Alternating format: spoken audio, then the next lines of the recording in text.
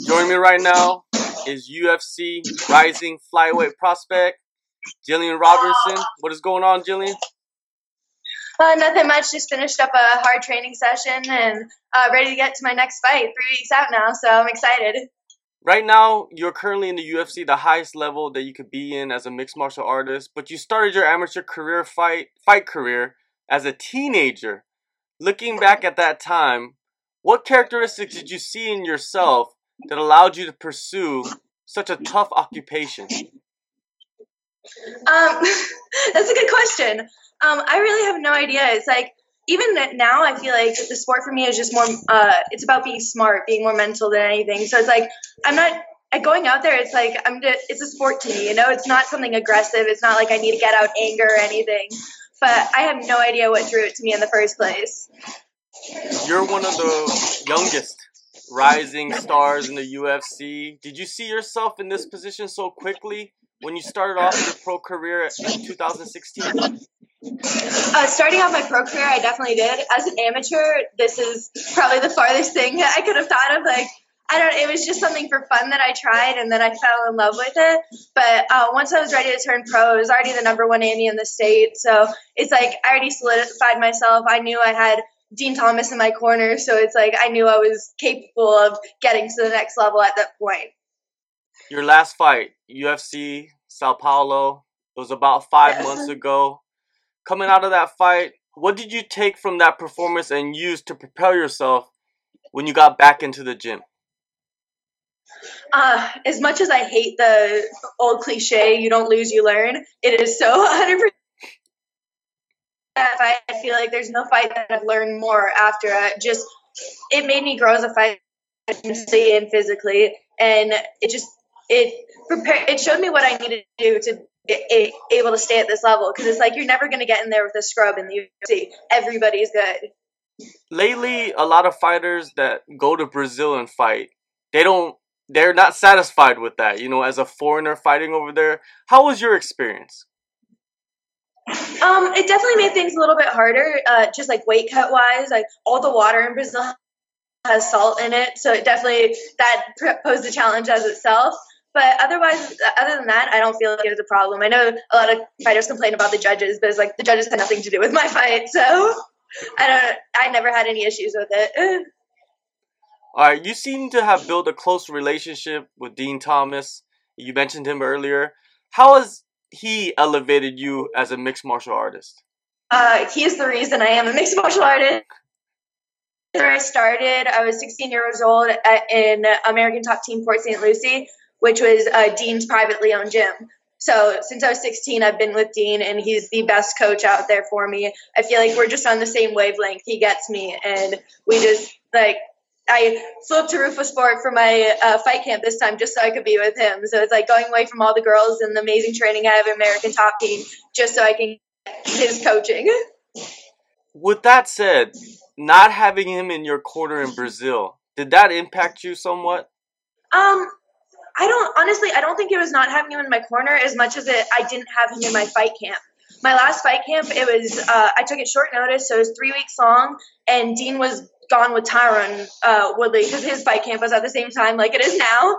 But so Dean was up in Milwaukee while I was in Florida, and I worked with him for probably 3 or 4 days for that whole fight camp. Where this one, I'm up here, I'm working with him every day, and I feel like just in general that makes me a more confident fighter going in.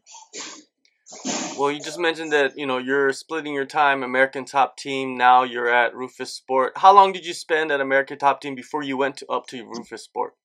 I started at American Top Team because Dean had American Top Team Port St. Lucie, and then I was training at the big gym down south probably like 3 or 4 years before I just moved down there this year. But before that, I was driving in an hour and a half every day so I could train at American Top Team. You're spending a lot of time at American Top Team, the main, I guess the headquarters. Who are you working with for this camp? Who did you work with for this camp over there? Again, a short notice fight for me, so it's like I just found out about it a week and a half, 2 weeks ago. So I've had a little bit to prepare, a lot, and so these last few weeks I've been sparring with Marina Moraz. She's a flyweight in the UFC. I feel like she's been perfect work for me. And then also there's a newcomer to Bellator, Valerie Lareda, who is essentially the exact same style as my opponent. So I've been working with her a lot too. And those two girls have been amazing for the last 2 weeks that I've known about this fight. Right now, you said you're there at Rufus Sport. You got about 3 weeks left. You know, is there anything you're like mainly focusing on with Dean Thomas? Just game planning, just drilling things over and over again, so it becomes second nature once I get in there. It's just going to be like I've already seen it before, I've already been there, and it's like deja vu, and you just get it done and get out of there quick. The UFC has allowed you to become somewhat of a globetrotter. You know, you fought in Liverpool, you went to Sao Paulo, now you're going to Prague. It seems like you're living the dream. Oh yeah, it's definitely amazing. I love the travel more than anything. I would prefer not to do it during fight week. Just like I said with Brazil, it just adds more stress. Like even going to Liverpool, just trying to find food, trying to find things like that when you're cutting weight. It's the extra struggles that you don't want to deal with. So I love the travel, but it'd be nice not to do it during a fight week. So your upcoming fight is February 23rd in Prague versus Veronica Macedo. A lot of people would look at this as a classic grappler versus striker. In your eyes, how do you break down Macedo? I don't think she's just a striker. I feel like she's a brown belt in jiu-jitsu, I know, and I feel like she is pretty confident in her leg lock game. So it's like I expect her to be looking for my feet a lot, you know, going for heel hooks, going for knee bars. But I feel like otherwise my jiu-jitsu is fairly superior to hers. I feel like the other two girls she fought in the UFC, Andrea Lee and Ashley Evans Smith, they're not at my level of grappling, and they just dominated her on the ground.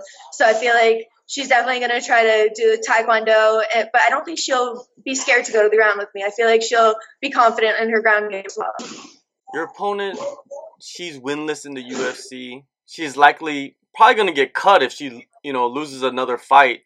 Do you believe this factor makes fighters more dangerous, or are they more open to being finished because of the urgency, I guess? I don't know. It really is the fighter, I guess, how they deal with pressure, because it definitely puts a lot of pressure on you in that situation, where it's your job on the line. You got to win, or you're losing. Like, it's my way of paying the bills, so it's not on the line. So I feel like it just depends on the fighter. You're on the verge of the top 15 in the rankings. Do the rankings really matter to you, or are you just going to continue fighting whoever they give you? I'm always ready to fight. I don't care who it is. I'm always ready to go. It really doesn't matter to me. I'm only 23. I'm still young in the sport. I have tons of time to get to belt, and I'm willing to work my way up there. So it doesn't matter who's next. Recently in the news, your former opponent from Tough 26, Barb Honchak, she got cut from the UFC.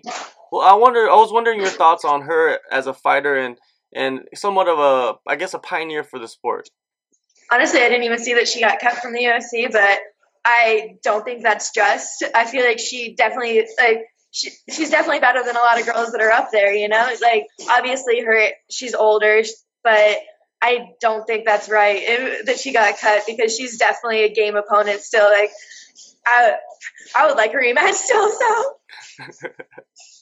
You just want her in the UFC so you could get that fight back, right? Get that one back. Yeah. A fight that's not yet announced, but it seems like the UFC wants to put together Jessica Eye versus the champion. Do you think that she deserves the next shot at 125, or do you see someone else as a clear-cut title challenger? I feel like she's probably the one who deserves it the most right now.